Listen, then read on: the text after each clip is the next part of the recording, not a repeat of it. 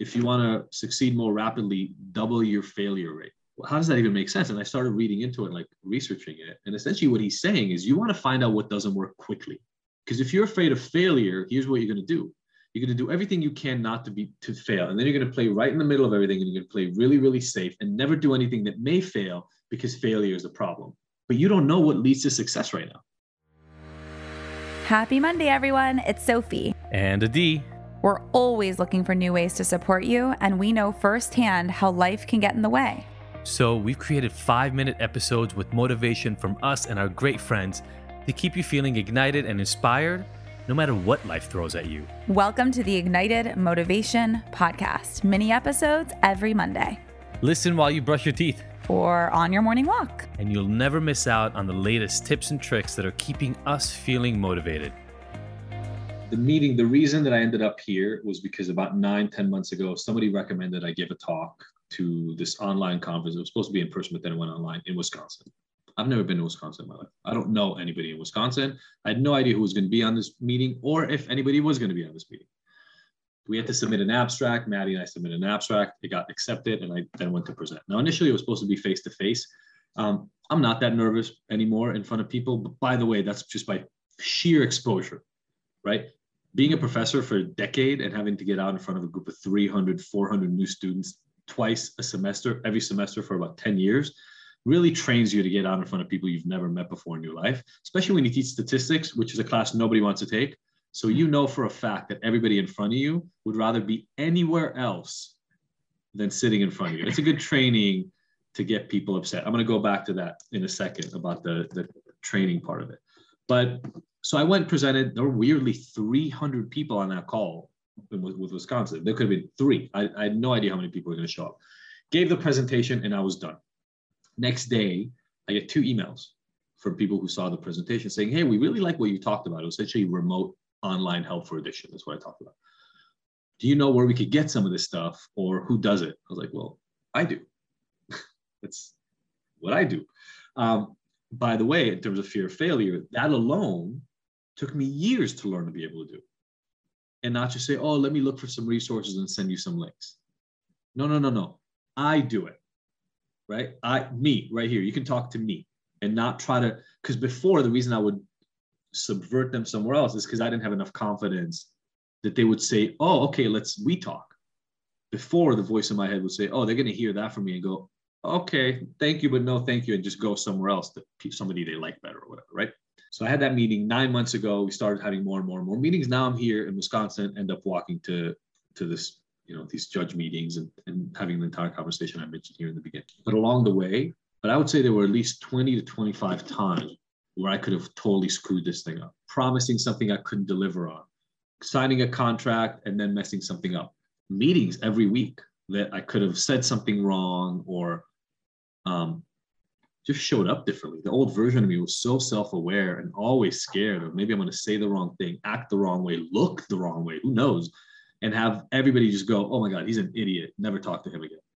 That was the old version of me, right? So I'll explain kind of how I got here over time, but it's literally almost like I had to train myself to just lean into every time I thought I may fail.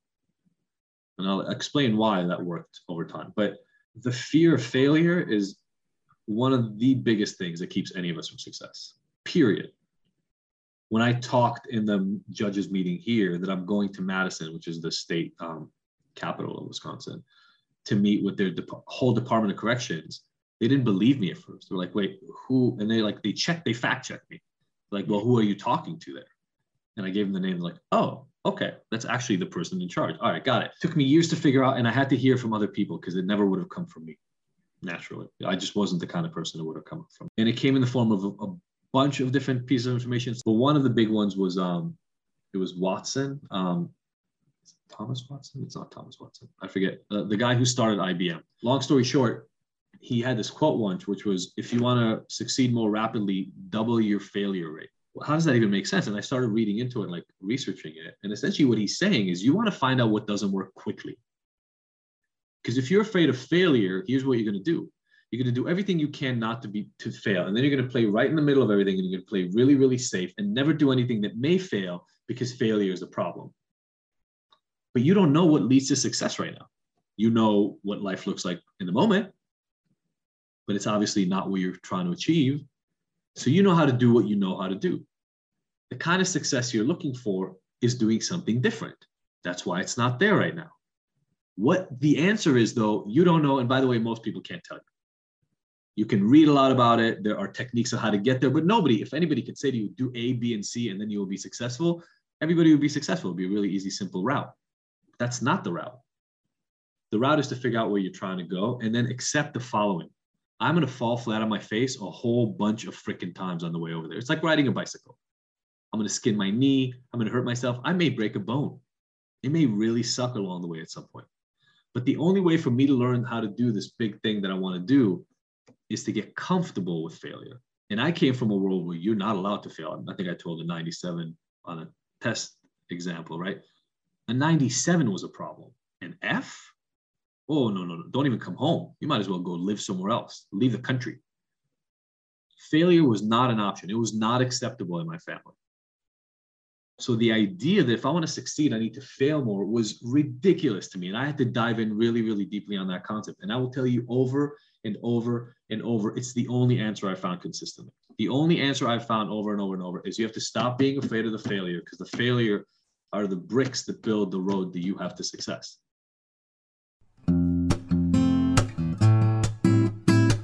Hey everybody, it's Adi again, and I want to share with you something that I believe is one of the most useful free tools I've ever created for my clients and for you.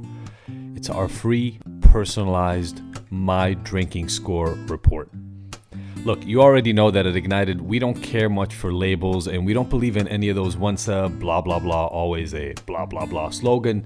But if you are questioning your specific relationship with alcohol, you may be trying to figure out how to understand what you need to do and whether you're moving in the right direction. Well, then this completely free tool is for you and will give you the answers you're looking for. All you're going to do is you're going to take a 5-minute quiz answering simple questions that you know the answers to. And then, like magic, our system is going to spit out a custom report so that you can find out more about your relationship with alcohol and actually get guidance and help to some of the changes that you can individually make.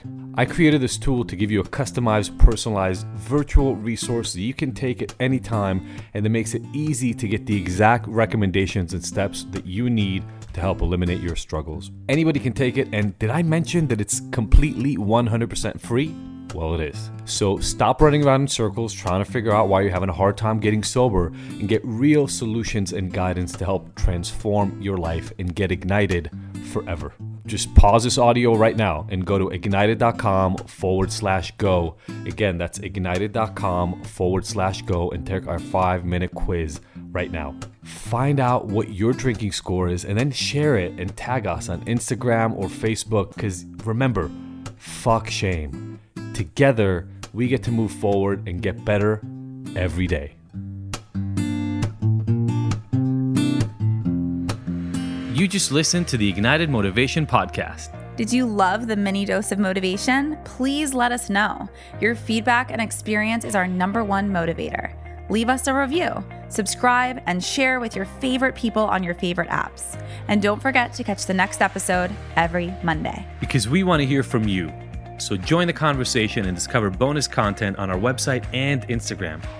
You can find the links in the show notes. Now that you're ignited, what are you motivated to take on?